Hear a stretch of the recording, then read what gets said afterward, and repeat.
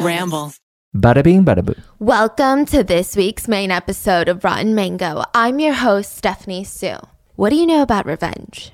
There's a quote, it's frequently credited to Confucius. When on the journey of revenge, dig 2 graves. One for them, one for yourself. It's often said that revenge is a dish best served cold, but sometimes it's served in the form of flyers. The flyers were being passed around to everyone Jill ran across at the local school. One for you, one for you. Oh, can't forget about you. The flyers were not about the big sale that weekend or the football game or even a missing persons flyer. It was a campaign to have Kelly Peters' life destroyed. Jill accused Kelly Peters of some pretty heinous things. She had typed it up, printed it out, and now she was walking through the hallways of the school with a stack of flyers in her arms, passing it out one by one, allegedly. And this was just phase 1 of her plan. Jill was just getting started. She was just starting to warm up. It seemed like she was on a mission to take down Kelly Peters. Maybe she was just a person of her word, you know? According to Kelly, Jill had screamed at her, "I'll get you." And she would. Did I mention that this is all taking place in an elementary school in the prestigious area of Irvine, Orange County, California? And that Jill and Kelly Peters are not elementary schoolers, but parents. PTA moms. And this case would end up with 2 people behind bars and millions of dollars on the line. This is the case of PTA moms gone wrong. Or I guess, gone to jail. PTA, but make it true crime.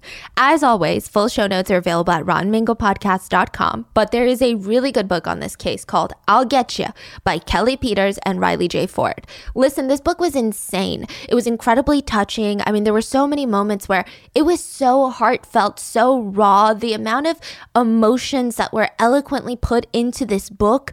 I love that you can hear Kelly's voice throughout the entire book. It felt deeply personal. It's very open to interpretation, and it honestly just gets you thinking. I felt like I was listening to Kelly share her life story with me, and it was gripping. I couldn't put it down, and just the amount of trauma that she went through, I really feel for her and her family. So I highly recommend that you check out this book. Not only would you be reading a fantastic book, but you would be directly supporting Kelly and her family, and trust me, after what you listened to today, you're going to want to support them, because I know I did. So with that being said, she was scared of being murdered. It kind of started with her dreams. I mean, it really started with her dreams. Kelly would wake up, drenched in sweat, panting. Her heart was beating out of her chest. She would frantically look around the dark room, and it would take a minute to register that she was safe, that she was okay. Everything was going to be okay. She always had the same nightmares. The killer would sneak into her bedroom and slit her throat. So simple, yet so terrifying. Kelly would have a hard time falling asleep unless her neck was covered. She wanted the blanket as a literal security blanket. When she was doing errands around the house in the sweltering Orange County summer heat, she would wear a scarf. She felt like as long as she covered up her neck, it would be okay. Something about those nightmares just felt so real. Like she was seeing into the future or something. And then those words, "I'll get you," would ring over and over and over in her head. I mean, it sounds crazy to think that you would be scared of a blonde-haired former attorney housewife from Orange County. I mean, the worst she could do is spread nasty rumors about you and try to get you kicked off the PTA board, right? There's no way that she would try to kill Kelly, right? I mean, that's a lot. Kelly wasn't really someone with a lot of enemies. Okay, in fact, if we start from the very beginning, Kelly probably has one of the most idyllic, happiest childhoods that we will ever talk about on a Rotten Mango episode. Kelly's parents, Mr. and Mrs. Storms, are you freaking kidding me? They even have like the perfect family name, the Storm family. Mr. and Mrs. Storms, they were loving. Kelly had 3 younger brothers, which I know, it sounds like a nightmare, and at times it was. Like the brothers would always put a cup of water above Kelly's door. So when she opened it or pulled it, the water would fall and she'd be drenched in cold water. Okay, in those moments, it wasn't great. But Kelly and her brothers got along. They were the definition of that suburban, idyllic family, like the type that would sit around the dinner table every single night, and instead of it being awkward and quiet, they were giggling nonstop. They had that quick, witty banter, and they weren't afraid to make fun of each other. They would go on these camping trips and these annual vacations that they actually look forward to. I mean, they were really cool. They just had main character vibes. Kelly's dad was an insurance agent by day and then played in a band by night. And the band's name was unpredictably called The Band. Okay. Listen, don't giggle because the band actually had a pretty big hit, okay? They had gigs all over Seattle, Las Vegas, and just up and down the West Coast. The family even had a freaking pony, for crying out loud. I mean, literally what? What does this family not do? Kelly herself was multifaceted, multi-talented. She was a horseback rider that won ribbons. She played softball at school. Her dad was the coach of the softball team, and on the side, Kelly was cheerleading. And then get this, their house was perfect too. They lived in a suburban house that had fruit trees in the front. So after school, the kids would run home after softball practice, pick some fresh fruit to eat, plop on the couch and do homework. They lived in a safe, family-oriented area, and everybody loved the Storms. They loved even Vanilla Flash. You're like, who? What is that? Kelly's little brother, Bobby, was kind of a handful. He was nicknamed Vanilla Flash because he just had this weird energy about him. He was like the Flash, and he had this white blonde hair and a very strong proclivity towards nudity.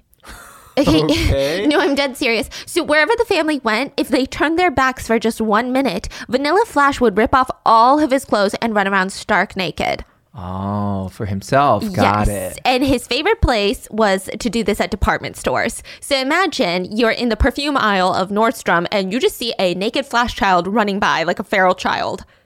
The Storms family had to be on the lookout at all times to make sure that Vanilla Flash didn't strike again. But Vanilla Flash wasn't the only menace of the family. Kelly's younger brother, Kevin, he loved to go to the mall with his family, secretly run off when they didn't notice. He would run to the nearest bakery shop, wherever they had good food. And he would peer out from the tall stands of the counter, because he's nothing but a short, little 5-year-old boy. And he would do his best puppy dog eyes, and he would say, "I'm so hungry. I haven't eaten a single thing all day." All year. And almost always, he would walk away holding the world's biggest cookie, the cookie the size of his face. And his family would be stumped. They would literally be scratching their heads in the middle of Nordstrom's. Where on earth does this kid keep getting these freaking cookies? Every damn time we come to the mall.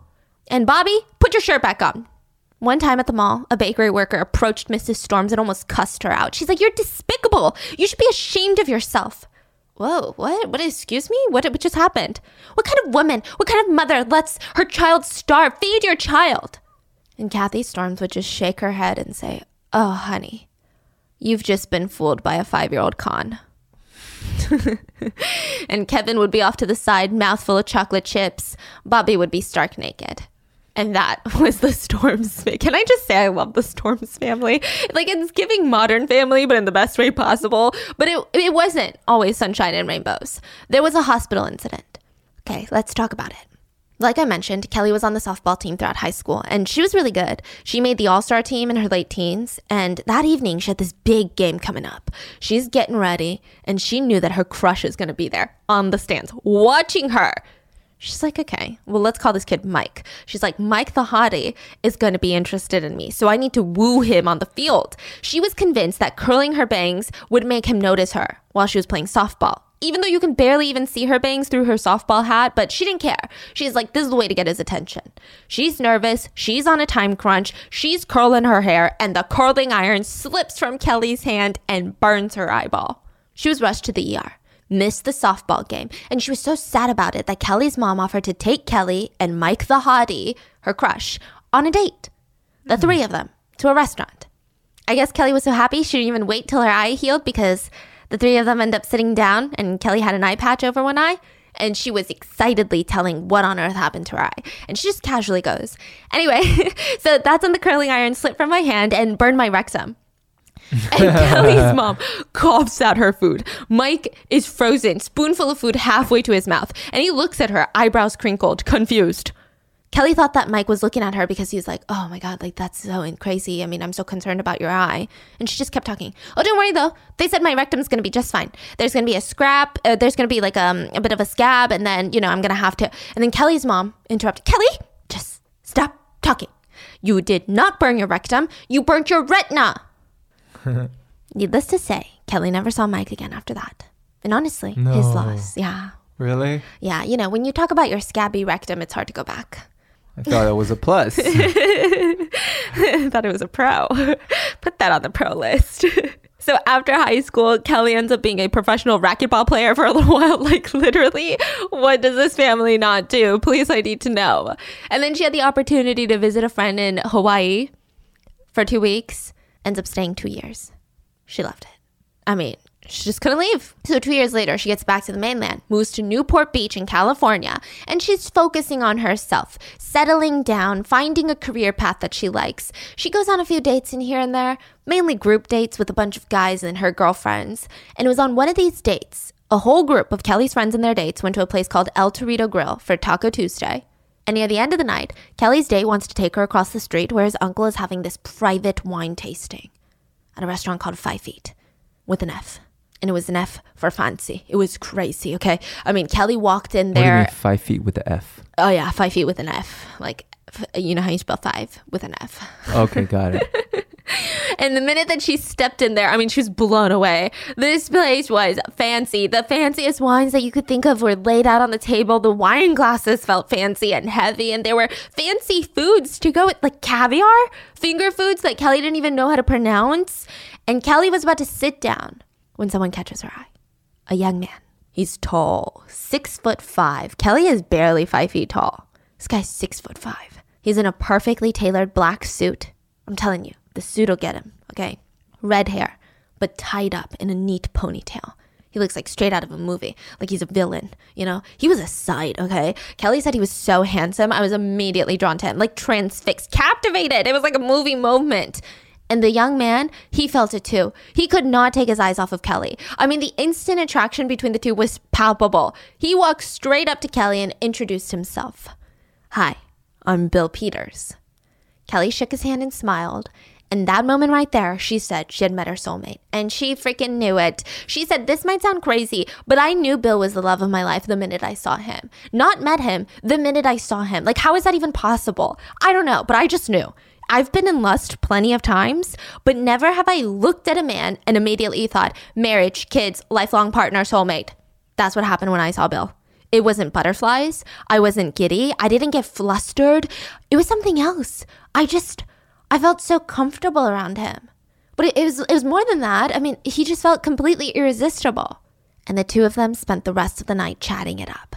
And if you're thinking, oh my God, did she really do that to her date? That's shady. Don't worry. Kelly noticed that her date was having a very enthusiastic conversation with one of her single friends at the taco bar. So she ran over to the taco bar and was like, hey, friend, you want to come over and talk to my date? Because he's really interested in you. So her date and her friend hit it off. And Kelly and Bill, rest is history. They sit there for hours talking. Bill is a restaurant owner. He owns the Crown House with his father. Bill was also in the wine business, hence why he was here tonight. He even gifted her a fancy bottle of wine to take home that night. And I mean, he was just really impressing her, really. And from that moment, Kelly and Bill were inseparable. Kelly started hanging out at the family restaurant more since Bill had to work there, and she would tag along to all his business trips. It's really like the movies. I mean, you get that montage of them having so much fun and drinking wine and being in love, and then cue the record scratch.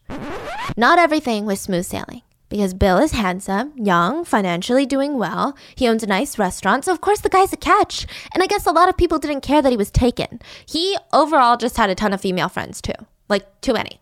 It's like he knew every young, attractive woman in town. And like, when you're in Orange County, that's like a lot of people. It's a lot of attractive women in Orange County.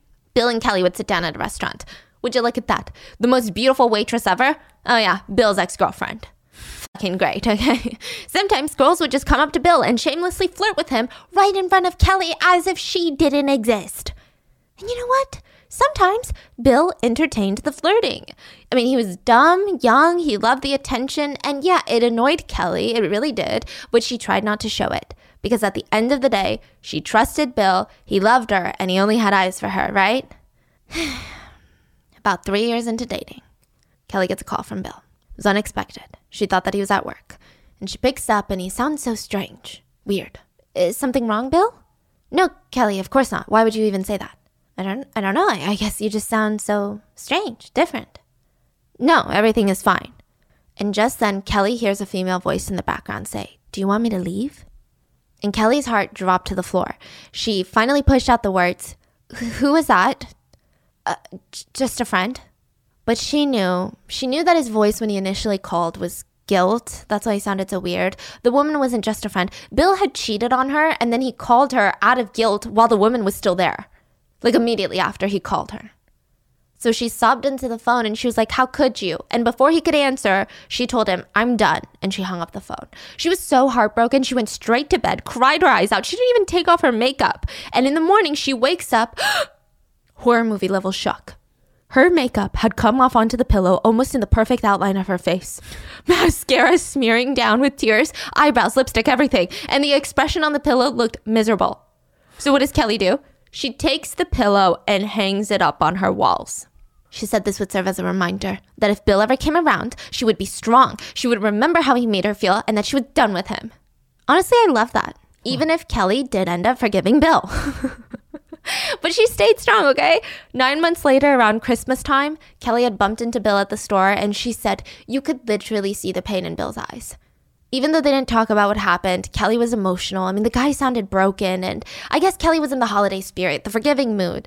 She invited Bill over to her mom's Christmas party, and he showed up with 4 bottles of wine, and now the rest was history.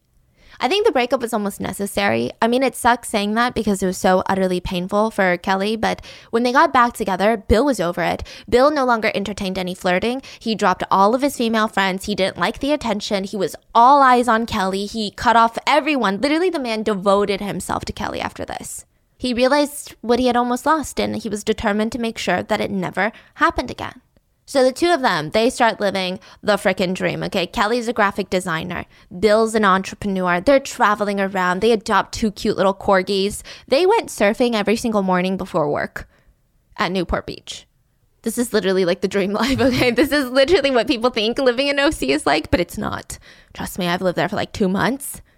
Okay, it's just a lot of errands. You know, Bill would always cook for Kelly and they would always share a nice glass of wine. Everything was perfect. Until Bill's restaurant burned down. His family restaurant, his passion, the one that had been around since he was a kid, it burned down. One night during closing, one of the employees emptied an ashtray into the trash can.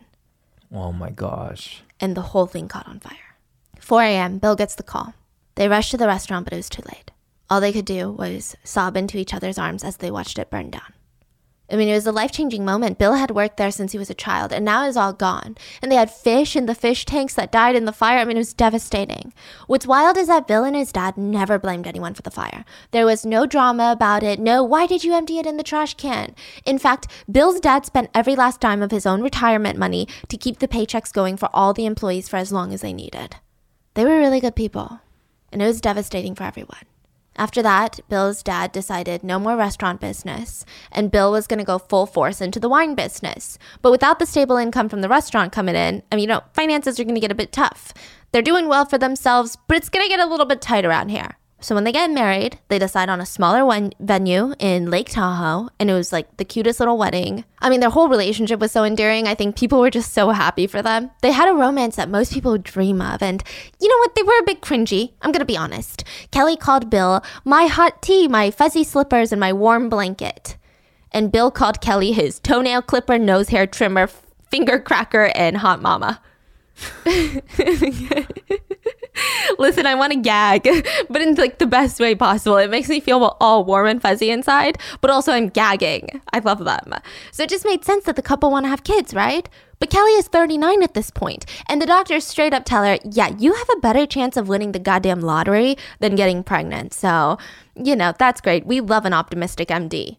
So when Kelly starts feeling fatigued and sick, clearly, it was cancer.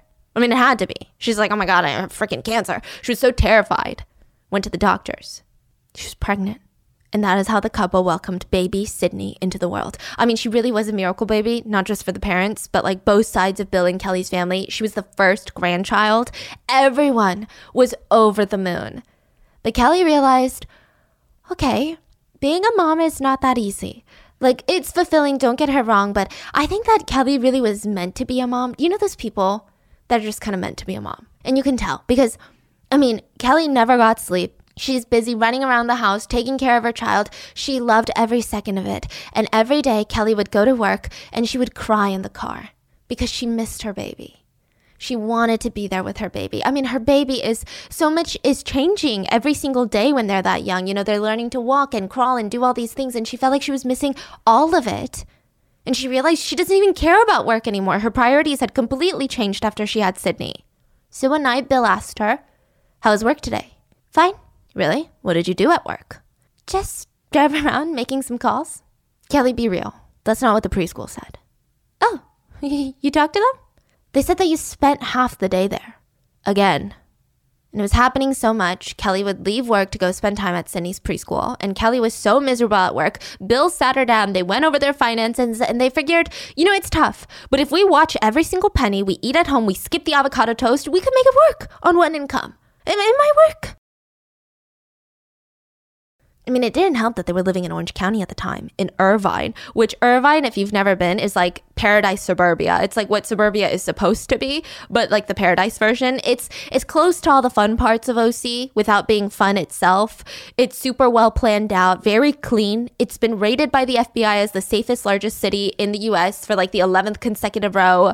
I mean, every house is pristine. The streets are clean. The lawns are well manicured. It's intense. Honestly, kind of a dream retirement for us. Sounds like Irvine. They've got good schools. But for those reasons, and for the reason that it's in Orange County, California, like a stone's throw away from Los Angeles, it's incredibly expensive. The average home price in Irvine is $1.3 million. $1.3 million. It's wild. But it's also one of those areas where majority of the place feels safe. So you can go shopping, grab In-N-Out burger, and then go surfing over at Laguna Beach and then come home to grill up in your backyard. Like, that's the energy.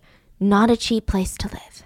But Kelly made it work. She was so good with budgeting. She never wanted Sydney to feel like they were struggling, right? So Kelly would scour the internet for all the free things to do. On the weekends, she would take Sydney to the zoo, the fair. She did all of that. And then tragedy struck again. The saddest moment of Kelly's life came. Sydney was due to start kindergarten at Plaza Vista Elementary School. Kelly was sad, conflicted. I mean, she knew this was the right thing to do. Sydney was excited. She would learn. She would socialize. It'd be great for her. But Kelly would feel so empty. Kelly loved spending every day with her. So the first day of school, super emotional. Kelly takes pictures of Sydney, takes her to the elementary school to drop her off, and Sydney's so freaking excited. She drops Kelly's hand at the drop-off section and just runs off. Kelly started crying at the drop-off. Sydney didn't even say goodbye. Was this just start? I mean, they only pull away more as they get older. She's gonna forget about me. But then a few seconds later, she heard stomping on the pavement, and Sydney ran back and said, "Oops, Mom, forgot to kiss you goodbye. Love you." And that made Kelly cry even more because Sydney remembered. So Kelly goes back to the apartment and she just feels so lonely and so emotional. I mean, she had quit her job to be in Sydney's life, and now Sydney's in freaking kindergarten. Like, what is she supposed to do? The day goes by in a blur, and when Kelly goes to pick up Sydney after the first day, the teachers are looking around at the parents. The parents are avoiding eye contact. That's me. Oh yeah, they know what's about to be asked of them. Does anyone want to volunteer to help around the classroom? Any parents free to volunteer? All the parents are looking like they're doing emails on their phone, talking to each other like, "Oh, the new grocery store just opened up. That is like the most intriguing information I've ever heard. Tell me more." Don't look over there. Okay, these are all the parents. But not Kelly. Immediately, Kelly shut up. Her hand shut up. I'll like to volunteer. She just wanted to be useful, you know? She wanted to do something with her life. The teachers are like, "Oh my God, thank God." Okay, Kelly, right now we have 30 kids in kindergarten and only one teacher assigned to look after them. So the teacher is heavily relying on volunteers to help them look over the kids. I mean, there's always something to do. We're going to be cleaning up messes, stopping the kids from injuring themselves, taking kids to the bathrooms, helping them tie their shoes, and yeah, learn. Kelly said she was in over her head. The kids were so needy. They would cry about missing their moms. So Kelly was always holding one or another, comforting them. When they weren't crying or asking to go to the bathroom, they were wiping boogers on the walls and running around like crazy monkeys. She said, "I was constantly cleaning the bathroom or the classroom or chasing one of them down or soothing wounded feelings or tending to boo-boos. It was non-stop, organized chaos. But I loved it." For Kelly, she's basically working there now? For free. What? Yeah, Kelly, this was the start of her volunteering career. Well, I guess not a career because she's not getting paid. Her volunteering journey. For Kelly, it wasn't just about filling her empty days so she didn't feel lonely or even being closer to Sydney. She just loved having an impact on people. Like nothing was more fulfilling to her than when a kid ran up to her with a big smile, eager to give her a hug. Like the fact that she made children feel safe enough to, be at school without their parents and want to learn, that made her feel so good. And at the end of the year, she had these cute little t-shirts that read, "I survived volunteering in Mrs. Jones' class." And she wore them around and everyone would smile at her. Because if you can survive a year of helping out 30 kindergartners, you can practically do anything. Most parents quit volunteering that year. I mean, it was traumatic. They thought that they could handle it, but it was a lot more. But not Kelly. She's eager to volunteer again for the first grade. And everyone's like, you know what, Kelly? You are so organized. You're so good at this. If you're interested, you should run for the PTA, the Parent Teacher Association. Basically, if you guys don't know what that is, how much impact a PTA has varies by school. But what they do is parents will volunteer to hold fundraisers. And with the money from the fundraisers, they'll try to benefit not just the students, but the teachers as well. It's a lot more serious than just being a helping hand in a classroom. Kelly said she was totally unprepared. It was a serious business. She was the secretary. She had to record every single board meeting, general meeting, make minutes for the meeting, type it out, rush it home to make sure every parent had it, every teacher had it. It was a lot. Yeah, but she loved it. Now, she said this one was really nice because most PTAs are notorious for being high school cliques with the parents, the drama, the teachers. There's arguments. There's endless fucking bake sales where suddenly everyone is a judge on MasterChef and they will judge you if you bring store-made cupcakes. Like, how do you even know it's store-made, huh? How the fuck do they always know? They'll peer pressure you into volunteering for more fundraisers. They guilt trip you, even though you're behind on bills, working a full-time job, taking care of 3 kids. You haven't washed your hair in 8 days. Your husband is completely useless. And you have unidentified rotten food in the backseat of your car because your kids are wild. But here you are, selling more wrapping paper door to door. Because, you know, the fucking PTA told you to. I'm so scared of having kids. So scared. They're getting homeschooled. No, I'm kidding. Listen, sometimes PTAs have a bad rap, but not this one. Kelly said this wasn't the PTA you hear about. Everyone was so nice. It wasn't cliquey or snobby. They just desperately needed volunteers. And we took it very seriously. They had an after-school program, so the kids that didn't get picked up like right at 2:30, they would have other classes. Like it could be tennis, basketball, or a cooking class, or maybe another language class, right? And Kelly's job was to help facilitate that after-school program. She would go from class to class to make sure none of the teachers or the kids needed anything. She would basically be like a flow, like a floater, right? So if a kid in basketball had a nosebleed, she would run there. And then suddenly she had to take a kid to the bathroom from the cooking class. That's what she did. And she loved it. Everybody loved her. To give you a picture of Kelly, her friends describe her as like an earth mother hippie beach girl. She always went with the flow. She wore John Lennon sunglasses. She had a peace sign on her car. She was laid back, got along with everyone. I mean, it was to the point where Kelly's mom had some sage advice for her. She would tell her daughter, "Kelly, I love you, but you're too nice. One day, it's going to bite you in the butt." Kelly would shake her head like, "Okay, you're a bit cynical, aren't you? I doubt that day would ever come. I mean, why would being nice cause me harm?" But then the day came. February 2010. Kelly, of course, was volunteering at the elementary school at the after-school program called ACE.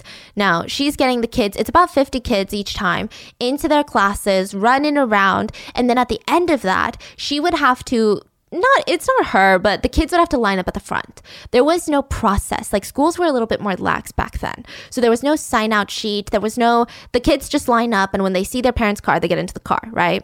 And it's up to the kids to get to the front of the school. But the school is big and it's closed, so technically the kid could run amok if they want, right? There hadn't been an incident, but sometimes, you never know.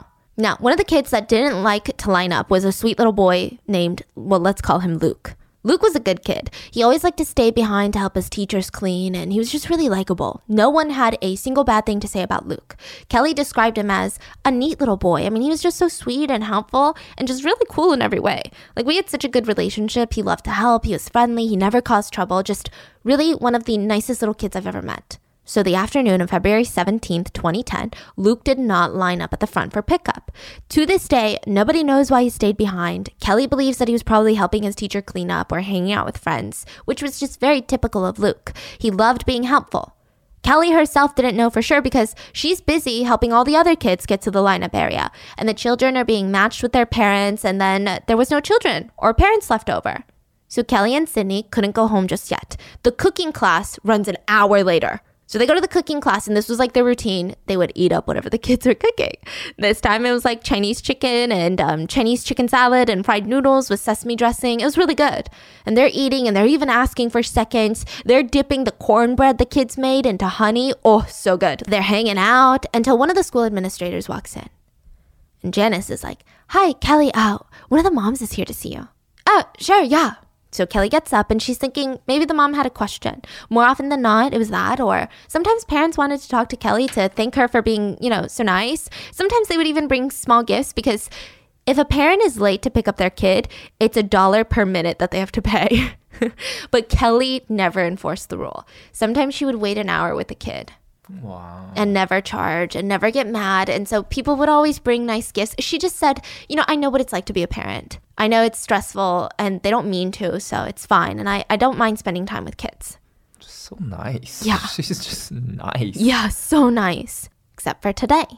A woman named Jill Easter was waiting for Kelly by the school front doors. Jill was one of those moms, okay? She was beautiful. She had bleached blonde hair that was always well maintained. It always looked soft, and you would never see the real color of her hair. Her roots would never grow out. She had perfectly bright white teeth. She had full lips. Other moms would whisper that it was lip filler, but we don't know for sure, nor does it matter, but you know how OC is.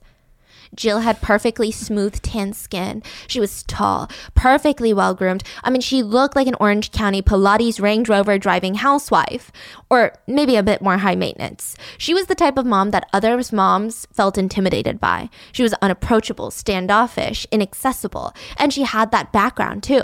She was a law school graduate, former attorney. She met her husband, who's another attorney, when they worked at the same law firm. Side note, her husband now works as a securities litigation partner at a top law firm in Orange County. He went to Stanford and UCLA Law School. He was really high-powered. And how do you know this? Well, she probably told you within the first 5 minutes of meeting you. And each time you met her, she would probably verify that you hadn't forgotten such pertinent information. Do you remember? Your Honor. Your Honor? Objection. Irrelevant. Jill and her attorney husband, Kent, lived in a multi-million-dollar home in Irvine. Jill's parents came from wealth as well. They lived in one of the wealthiest enclaves of Newport Beach. Jill was the creme de la creme of Orange County society, and she knew it. She only ever associated with people that she felt were good enough for her company. People said that Jill was the type that would size you up the minute that she laid eyes on you. She wasn't the type of woman that ever really heard no for an answer. For one, she had pretty privilege, and she knew it, and she wielded it to her advantage. If that didn't work, Jill had money privilege and intimidation tactics and knowledge of the law on her side. She was very used to getting at what she wanted in life, and if she wasn't, she'd probably sue the fuck out of you. Don't sue me. So when Kelly met Jill Easter for the first time at the front doors of the school, Kelly said, "The first thing I noticed were her eyes. I think it was the look in her icy blue eyes. Some people found them intriguing and beautiful, but I thought they were scary." Anyway, Jill is Luke's mom, and Luke is standing right next to her. Luke isn't crying or upset in any way. He seemed calm, which is just normally how he is. Jill, on the other hand, was feral. You could tell that she was agitated. She walked to meet Kelly halfway, and her eyes were wild and bouncing around up and down Kelly, and she said, "My other 2 kids are in the car, so I need to make this quick. Do you know why my son Luke didn't make it to the back door with the rest of the kids?" Hi. No, I actually don't. Did you pick him up at the back of the building?" "No, he came up with the tennis coach." "Oh, good. Okay. Well, sometimes the kids like to stay back and help clean up, so maybe Luke did that." And Kelly turns to Luke to see if he's going to say, "Oh yeah, that's what I did," or "No, I did something else." But he looked confused, and he just tugged at his mom's arm and said, "Can we just go?" Jill didn't even glance at her son. She was staring into the souls of Kelly Peter. It was a lot. She was like burning holes into her face. "That's fine. No problem. It's not like I'm accusing you of anything. I just want to know what happened." "Oh, sure. I understand, but maybe he stayed behind." Jill seemed satisfied and left. Kelly didn't think anything of it. It was a little bit odd, but parents are very protective of their kids, and they have the right to be, so maybe it's just another concerned parent. Kelly heads back to the cooking class and starts eating her food again. Janice comes back. Sorry to bother you again, but the parent is back and needs to see you." Kelly follows Janice, and Jill and Luke are waiting for her at the same spot. No hi or anything. Jill just goes straight in. "I'm just having a problem with why Luke was brought up by the tennis coach." "Well, Luke took his tennis lesson today. It happens sometimes if a kid is slow to line up and the parents are waiting. If any of the coaches or teachers or the volunteers sees a child hanging back, we usually like to escort them to the line. It takes a village, and we're all just trying to help out, you know?" "Well, he was crying." "Oh, he was? I didn't know that." And Kelly was confused because Luke seemed fine now, but maybe he was crying? Yes, he was crying. He was standing outside crying for 20 minutes. Wait, 20 minutes? That's impossible, Mrs. Easter. Class ends at 2:30 and I waited by the door till 3:25. You got here around 2:40 and the tennis coach had to leave by 2:40 for his next class, which starts at 2:45. So the coach must have walked Luke up at the same time that you got here. So I'm sure Luke was either playing with other kids or helping a teacher like he normally does. Did you ask him what he was doing? And Jill snaps and said, well, he should have been there waiting for me. Okay, well, we give the kids 5 minutes to line up, and if a parent is late and the kid stays back to help, then we have no way of knowing if he was with the teacher or if the parent picked them up already. I'm really sorry about that. But don't you think it's odd that Luke came up with the tennis coach? And Kelly immediately understood what Jill was hinting at. She had this weird look on her face, and it was clear that she was hinting at that maybe Luke was molested or assaulted by the tennis coach. And Kelly felt like, this is weird. Okay, first of all, Kelly knew the tennis coach and he was a really nice guy. Not saying that he wouldn't have or couldn't have done it because, they're all nice guys until they're predators, right? But the timeline didn't make sense. So it's like another doubt on top of that. It was a baseless accusation. And then the look on Jill's face was weird. Like she was plotting something or trying to convince Kelly of something. It's just bizarre. But why is Jill taking it out on Kelly? That's what I'm saying. Like, if it were me and I thought to the coach, right? Yes, I thought something like that happened to my kid. Why go to a random volunteer? I would go to the principal, the coach, the police if I thought my kid had been molested. I would have turned the school upside down. Yeah. But you are talking to a random volunteer about this, like someone you don't even know. This was the first time that they were having a conversation. Kelly did not know how to respond, so Jill just repeated herself. I just don't understand why he was brought up by the tennis coach. Kelly's like, okay. The coach brought up Luke because he's your son's teacher. Luke just had his tennis lesson. Since Luke just had an hour-long tennis lesson with the coach, maybe he stayed behind to help him clean up. Have you asked your son? I don't need to. He should have been in the line and the coach shouldn't have brought him up. The coach just did what we all do. When we see kids lag behind, we bring them up so they can reunite with their parents. Jill leans in and lowers her voice. Okay, I'm not accusing you of anything or blaming you. And now Kelly's confused and she's like, what on earth could she possibly blame me for? I didn't even do anything. And Kelly's like, okay, well, I just want to make sure that you're okay, Mrs. Easter. Is there anything else that you need? I'm good. Kelly said that she looked over at Luke, who looked a little bit uncomfortable and a little bit embarrassed. And Kelly really wanted to say what she was thinking, which is, you know what, Mrs. Easter, this is all technically your fault. You created this situation because you were late for pickup by like 10 minutes.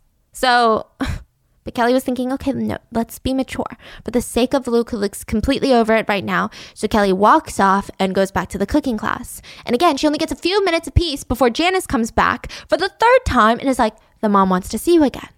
Oh my God. Kelly gets up this time and Jill met her alone in the hallway. Luke was no longer there. Can I speak to you outside, Kelly? Sure.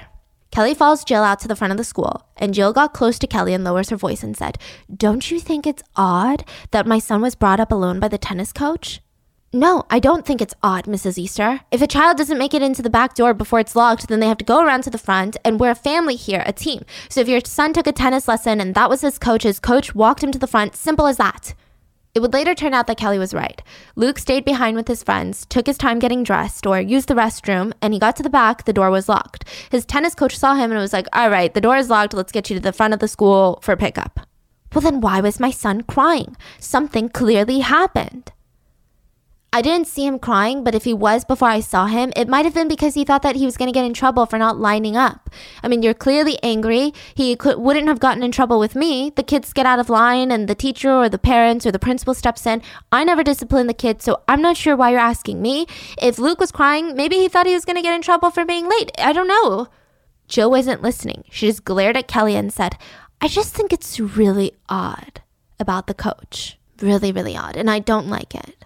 Kelly said this is where it started to get really weird. She didn't like it one bit. It felt like Jill was hell-bent on talking to her about the tennis coach. And why her? Kelly wasn't in charge of lining the kids up. That was the kids' responsibility. And then the parents' responsibility to pick them up on time. She had no right to discipline the kids. And it was weird. The way that Jill was talking to Kelly made Kelly feel like Jill was trying to convince her that the tennis coach was weird or something. Kelly said that Jill just kept repeating herself more and more aggressively. I just think it's really strange that the coach was alone with my son. And then she said it. Jill said, I think the tennis coach assaulted my son, molested him. What? Why would you even say that? Because my son's face is dirty. It looks like he was forced down in the mud. No, that doesn't even make sense. I disagree. I mean, that didn't happen and you know it. Why are you doing this? If Luke's face is dirty, it's because the kids play tennis on the black asphalt and the tennis balls are covered in dust. It's hot. The kids are sweaty. They're wiping their faces. They get dirty. There's no mud out there or anywhere for that matter. Jill crossed her arms and stared Kelly down. Kelly said she responded with, "He was molested." Kelly's like, what the hell is going on? And she was so horrified. At this point, it was a baseless accusation. The timeline didn't make sense. It was bizarre. Like, why are you telling this to me then? If you really believe so, call the police.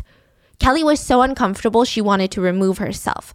And what a lot of people think is that Jill wanted someone with some credibility to back her statement. So that the two of them could become, oh my God, he was molested, and then make a big fuss about it, right? But Kelly was just not having it. She was like, no, I don't think that's what happened. So Kelly just put her foot down and said, you know what? I'm not doing this. I don't get paid for this. I'm just a volunteer. I don't know what you're trying to do. The coach is a nice man. He had 5 minutes to pack up and leave for his next lesson. I mean, it just doesn't make sense. I'm not doing this. This is crazy. No, goodbye. And Kelly walked off. Now, in regards to what happened next, a civil attorney, Robert, had this to say. Kelly hates confrontation by nature and could not handle Jill yelling at her. She removed herself from the situation. But Jill, being a woman that always gets what she wants, she felt that as her being dismissed and disrespected. And then, when Kelly said, "This is crazy," apparently crazy is a trigger word for Jill because everyone calls her crazy. Maybe she acts a little crazy. What? But it made her, I don't know, crazy. Made her lose her mind. So as Kelly is walking off, she heard Jill yelling at her from behind, full on screaming on the grounds of an elementary school, literally turning into a sitcom at this point, because what kind of person actually does this? Like, no parent actually does this, but Jill is screaming at her, "How do you sleep at night?" Kelly opened the front door to the school, and then Jill screamed, "I will get you." And Kelly froze. Wow. It sent a chill up her spine. The hairs on the back of her neck stood up. I mean, it was weird because the words are so vague. They're so comical. It's almost like a cartoon villain. No, but that's a threat though. Yes. That's something like, imagine. So creepy. Yeah. You will lose sleep over this. Oh yeah. Because I don't know what that means. Exactly. Like, how are you going to get me? Like, in my sleep at night at home? Like, how are you going to get me? But it's something that nobody actually says in real life, you know? So, I mean, it's nothing about Jill's voice was funny or scary. It was determined and probably unhinged, because who says shit like that? And all Kelly did to get this was refuse to corroborate Jill's false narrative. So Kelly was terrified. She walked back in shaking. The administrators rushed her. "Are you okay? What just happened? We saw her yelling through the window. What is she saying?" She said she was going to get me. She said, "How do you sleep? I'm going to get you." And she was so upset. I mean, someone just threatened her and she didn't understand why. It was bonkers. But the administrators, they're trying to calm her down, and they're like, sometimes parents are wild. It's okay. Obviously, don't take it seriously. It's going to be fine. She can't even say she don't get paid enough to do this because she don't even get paid. Yeah. And Kelly, they're saying that, but Kelly felt something off about the way that she'd said this. I mean, Jill sounded really serious and unhinged. And side note, Jill denies ever using the words "I'll get you" or even threatening Kelly Peters, but you'll see the full story soon. The next day, though, Jill allegedly shows up at school with a big stack of flyers in her arms, and she starts handing them out like missing persons posters. It was a flyer on why the school needs to remove Kelly Peters as a volunteer, how she was intentionally failing to follow ACE policies and was punishing Luke. In the flyer, Jill accuses Kelly of deliberately locking Luke out of the school and calling him slow to his face. Kelly never called Luke slow. She would never do that. That is a really incredibly offensive term to call anybody. Like, really offensive. He was slow to line up. That's what she said. Like, he was slow to line up. He was lagging behind, as in he was taking his time. He was with his friends. But Jill was telling everyone that Kelly called him developmentally challenged, essentially, and used slow as like a slur, if that makes sense. Kelly thankfully didn't see the flyer. The school staff made sure that she couldn't get her hands on one. They felt so bad for her. I mean, Kelly was already starting to emotionally fall apart. It was just a lot. It felt like high school all over again. And just like high school, when someone bullies you or starts a rumor about you, you feel trapped because you have nowhere to run. This is your life. You can't outrun a nasty rumor. Maybe you can if you're Usain Bolt or something, but not Kelly. I know you probably have the same question, which is like, but why? Literally why, right? Is it because Jill feels like Kelly called her crazy? Or like, what is the real reason she's acting this way? There was a bigger reason. It would later come out during court that Jill had been cheating on her attorney husband with a firefighter, straight up having threesomes and foursomes with his firefighter and his firefighter friends while her husband was not around. Bro, this is like a movie. Wow. Yeah. And that's why she was late to pick up Luke all the time. So this time when she got there late, she probably felt guilty and felt like everyone noticed when really nobody noticed because it was so hectic. And she's, I guess, someone that's used to making it about her. This is my theory, right? So she's like, oh my God, everyone noticed I'm late again and my hair is disheveled. They probably are spreading rumors that I'm having an affair. So in hindsight, she might have been trying to create a diversion from her being late. So instead, before someone tells her husband what's going on or tries to question it or rumors start, she thought, I will make this huge scene, create this whole drama so that my husband and everyone will feel so distracted by this and feel so bad for me that no one will question my actions of why I'm constantly late and disheveled and look like I just got, forked by 4 firefighters. If that really is the case, then Jill didn't think twice of ruining some poor guy's life, accusing him of child molestation, nor did she think about what that would do to her own son. It seemed like it was all about creating an issue to take the spotlight off of why she was late. And then when that didn't work, when she couldn't get Kelly Peters on her side to create, a momentum of hysteria, Kelly became the new target. It went from my child was molested to suddenly Kelly Peters called my child developmentally slow, developmentally challenged, and locked him outside of the classroom and was punishing him. And Kelly's friends even thought there might have been a jealousy factor. Kelly was the most popular volunteer at the school. She was loved by the kids, including Luke, and Jill was a very jealous person who didn't like any attention on anyone besides herself, allegedly.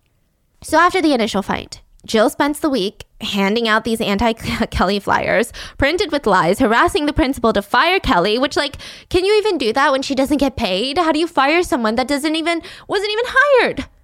When Jill got tired of passing out the flyers, she would come to the school during pickup times and just stare at Kelly. Any parent that walked by, she would stop them and say, you know what happened with Kelly, right? She bullied my kid. It is traumatizing. And this time, Jill's story changed yet again. Jill said that Kelly had dragged Luke out of the school to punish him and made him bleed, literally slapped him around. It was so far-fetched, the principal even asked Jill, just drop it. But Jill said, I have the right to exercise free speech. So he's literally face-palming right now. So that's great. Kelly was so beside herself and desperate, she asked the principal, what on earth do I do? And the principal told her, take the high road, Kelly. Walk away. Don't confront her. You're a representative of the school, and Jill is one of those people, you give her enough rope, she'll eventually hang herself. Which is really good advice, right? But tell me why it backfires.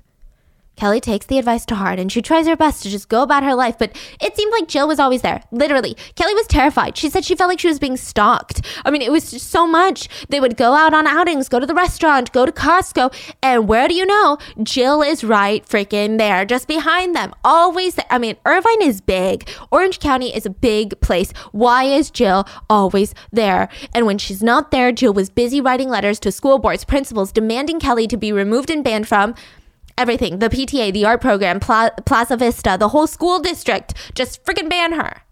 When the principal refused to comply, Jill went to the whole school district and filed a complaint. She got her attorney husband involved. He started filing his own complaints, even though he had never even met Kelly. Ever. Now, of course, each of Jill and Kent's complaints, they had to be investigated, and each time the complaints were dismissed because there was no ground for complaints. But the after-school program did take a hit. Kids were being pulled out and, the teachers or the parents felt a little bit uncomfortable. And Kelly was so devastated, she even offered to leave because maybe if she left, the attendance would be back up. But they all told her, no, we need you, Kelly. You are the lifeblood of this program at Plaza Vista.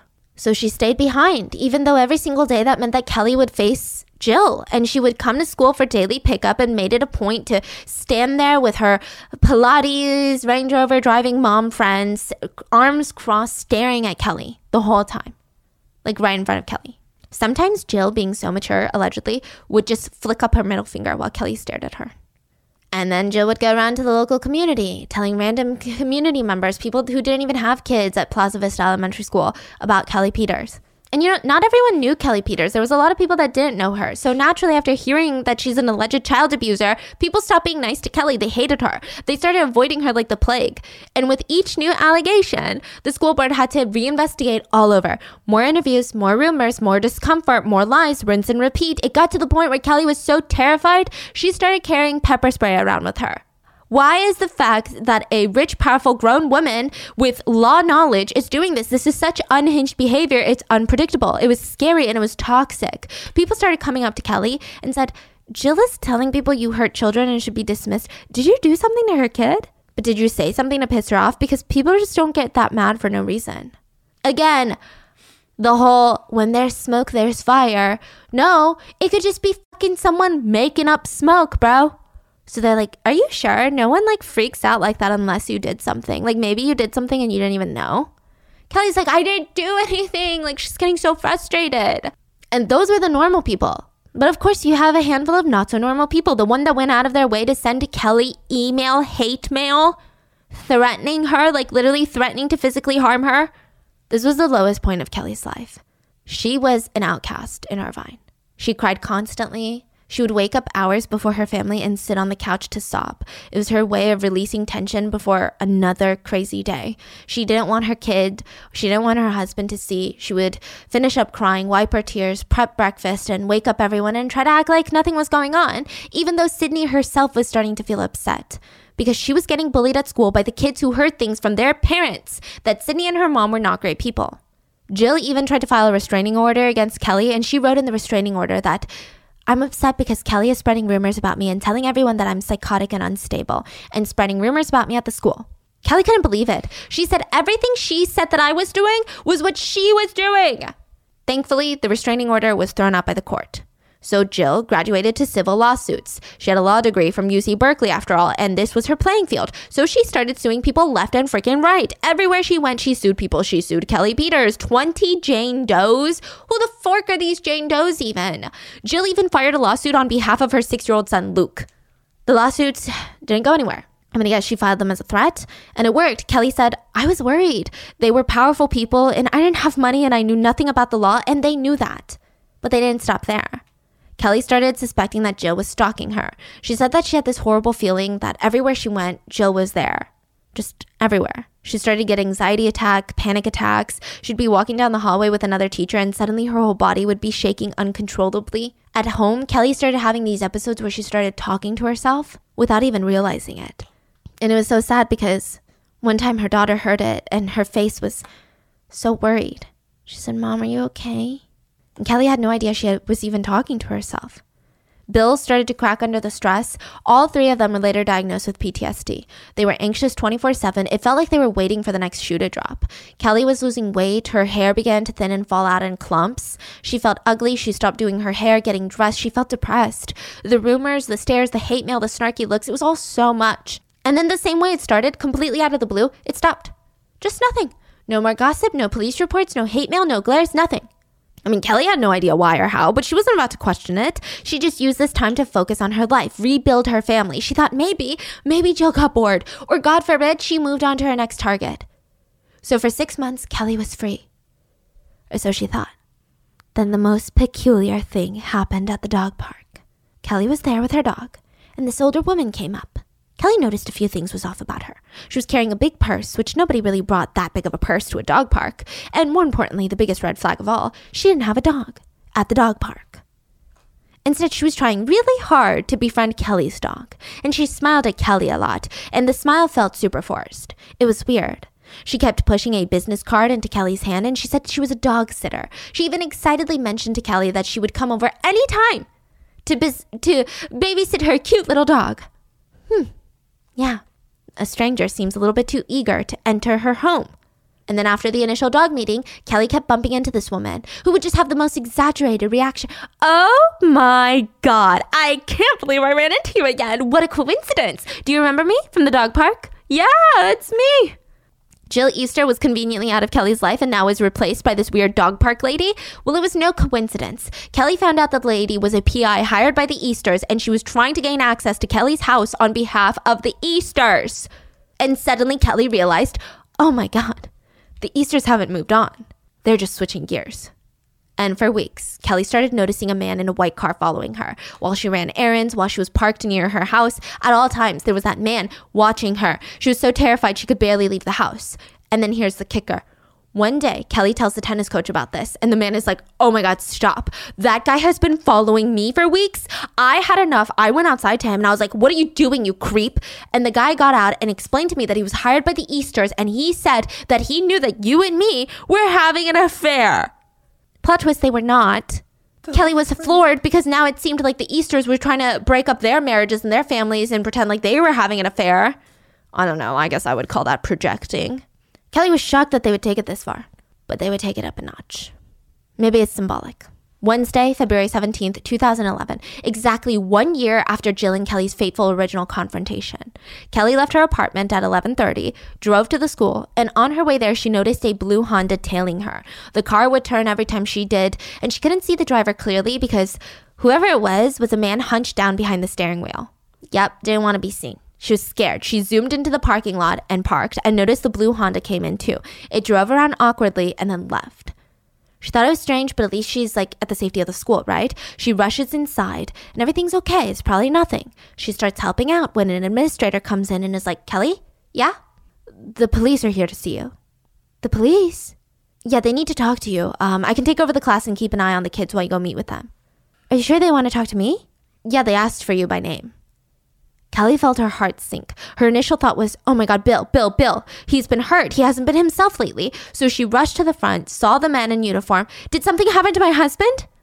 No, ma'am, nothing's wrong with your husband. Well, then what is it? Someone called to complain that you were driving erratically through the school. What? That's absurd. Literally, that's not possible. I would never do that. There's speed bumps everywhere. We discourage people from driving erratically. There are children here. I always look out for their safety. I would never do that. Yeah, well, that's the call we got, ma'am. Well, it wasn't me. You have the wrong person. The caller told us it was you by name. By name? Yeah. Well, when did they say that happened? 1:15 p.m. Well, there you go. I arrived at the school at 11:30 and I was in the office the whole time. At 1:15, I was getting the kids to their classes, so it couldn't have been me. Ma'am, we need you to get your car keys out. We need to accompany you to the vehicle so that we can open it for us to inspect. Please. Yeah, of course. Kelly was more than happy to take them out to her car. She walked out with the police, and that is when she realized some shit was going down.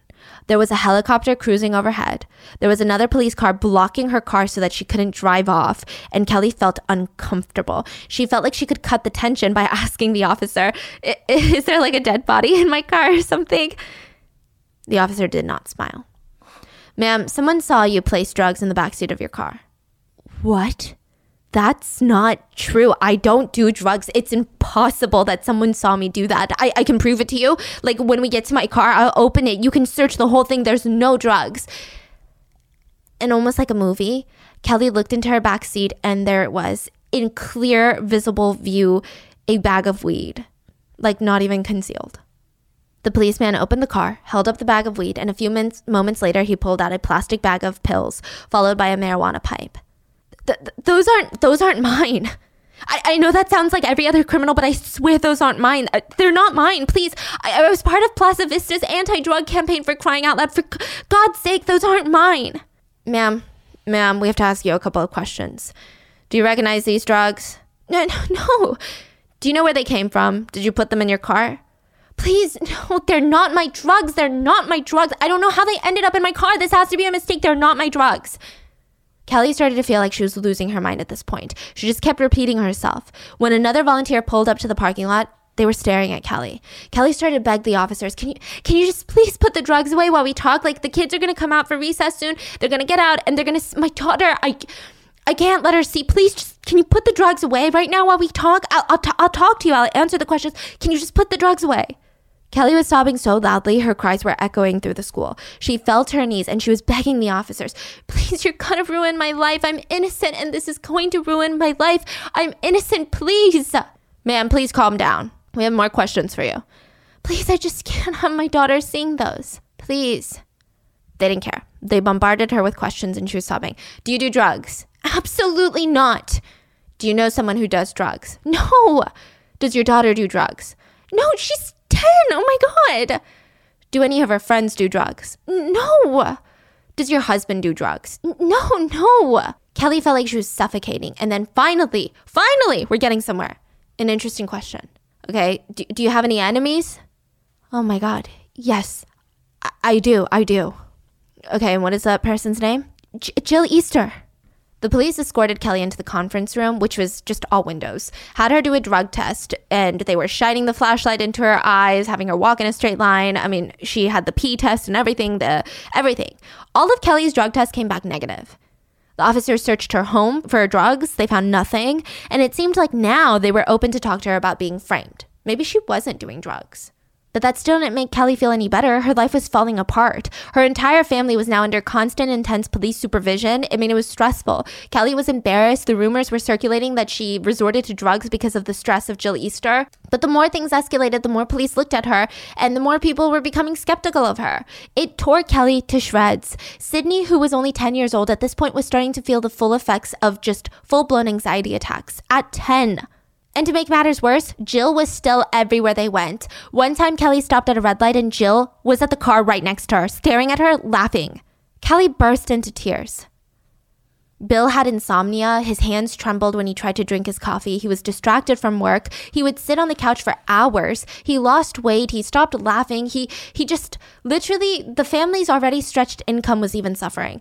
Bill was diagnosed with major depressive disorder. Sydney had lost all of her friends. She even started skipping lunch because nobody would sit with her. And Kelly felt powerless to even protect her own daughter. It would be a year till finally Kelly got a break. So this is now 2 years since that fateful conversation. The DA called to say the Easters had been arrested. Both of them. Jill and Kent Easter. Their DNA was found on the drugs in the car. The police recovered the call that had been made to the Irvine police at 1:15 to say that Kelly was driving erratically.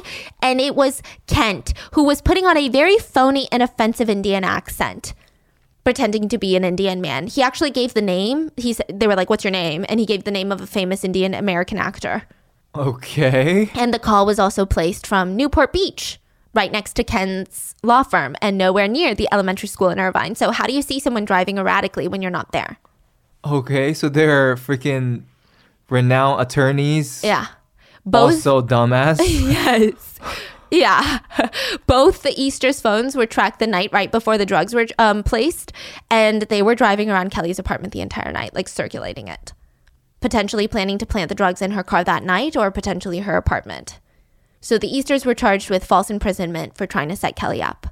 And Kelly was in shock. She gathered herself to scream, "Oh my God, thank you," on the phone. And she started crying. She thought it was over. It actually would take another 3 years to be over, but it had already been 2. At least the truth was coming out. Kelly went from being public enemy number 1 in Irvine to a local supermom martyr.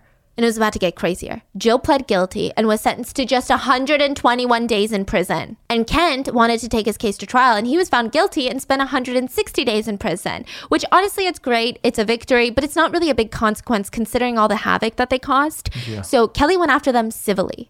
And they finally found an attorney who would take their case with no money up front. They sued the Easters, which damn right they need to, right? At one point, Bill was even hospitalized for PTSD. He had to have life-saving procedures on him because his kidney went into failure. Luckily, he survived, but he would need treatment from a neurologist, a urologist, a psychologist, and a psychiatrist. He was diagnosed with acute trauma disorder, generalized anxiety disorder, major depressive disorder. He was put on disability from his job. He had to relearn how to write his name and shave and go to the bathroom again. They were completely broke. Kelly, all their savings, their retirement, everything was gone now. The future was scary for them, and there was no price tag on what the Easters did to them. Kent represented himself in the civil suit. He tried to paint himself as the man who lost everything. He did lose his license to practice law and he lost his job, but that's on him. He and Jill were getting a divorce because he found out that Jill was cheating on him. So I guess he was losing his wife. He's also lost his pride, his community, his face. And instead of apologizing, he doubled down. He kept coming to court in an old tattered sweater, acting poor and penniless. It was quite the performance. He would hang his head and give sad eyes to the jury like some starving waif, Kelly said. He didn't even wear a belt. Kelly said, "I saw his ass crack on a daily basis. It wasn't pretty. Like, here's this man who makes over $500,000 a year trying to pull a fast one over on the jury. Once again, he was showing that he thought he was smarter than everyone else." Which, side note, Jill showed up to the trial, but her name was now Ava Everhart, and she showed up with a sign language interpreter, and she claimed that she was now deaf. Oh my god, these two. Holy cow. Yeah, it was a literal shit show. She was also dressed inappropriately for court, and she also said that she was poor and from an Indian reservation in Minnesota. And I quote, yeah, which, okay, listen, they're out here offending everyone. They're offending attorneys with brains. They're offending Indians, American Indians, and now indigenous people and deaf people and just regular housewives who don't do shit like this. So February 2016, exactly 6 years from the day that Kelly first met Jill Easter, Kelly was awarded $5.7 million for emotional suffering. Are they going to pay though? So every time they make money, whatever they earn, they have to pay a small percentage to Kelly. But I don't know if she will get that at all. They're literally scoundrels, and I feel like they're gonna try to do some shady shit to make sure Kelly never gets paid. Of course, that means nothing to her. So they never owned up to what they did to this day, and Kelly will do whatever it takes to collect every dime from them because now she's pissed. It's about respect and human decency, and Jill and Kent Easter have shown her neither. That's another reason Kelly decided to write the book with the help of Riley J. Ford, who is helping Kelly for free. All the proceeds of this book will go to Kelly and her family, which is why I highly recommend you go grab the book. It's really well written, emotionally moving, and it's so raw. So please, you just have to check it out. What's wild is that Jill, or Ava or whatever, went on the Dr. Phil show. And what's wild is that Jill is a really convincing liar. If I had not read this book prior to watching, I might have been conflicted on who to believe. It's wild. She had an excuse for everything. She claimed she never passed around flyers, claimed she never talked shit. She said that she did confront Kelly, but she was very calm throughout the entire thing. Jill claimed that Kelly was the one harassing her. Kelly was following her around and essentially showing up in private areas to stalk her. Even tried to kill her. Dr. Phil asked Jill, how did she try to kill you? No, she didn't try to kill me. She threatened me. How did she threaten you? I don't know. I can't remember. But she was sending death threats, I think. Jill claims that she has never seen any good evidence against her and that she's innocent. Jill then threw her husband under the bus and was, I guess her ex-husband, and was like, Kent was just a woman hater and said all women are crazy bitches. I don't know. It's so weird. It's weird because despite pleading guilty in court, Jill shamelessly denied everything on Dr. Phil. Psychology experts believe that Jill is a classic case of borderline personality disorder, and Kent is a narcissist who wouldn't be caught dead apologizing. Which honestly, this whole case, I can't even understand. I really can't. You're living the rich OC housewife life. Why don't you just continue that way? Why did you blow up everything and everyone's life in your own face? But I guess that's what they say, right? When you seek revenge, get a really good shovel, because you'll be digging 2 graves. And that's it for this week's main episode. Let me know your thoughts, because this, I know it's not it is crime. This is definitely a crime. And what's crazy is that this is happening in Irvine. These moms be wild. These PTA moms are crazy. What are your thoughts? And I hope you guys enjoyed, and I will see you guys on Sunday for the mini-sode. Bye.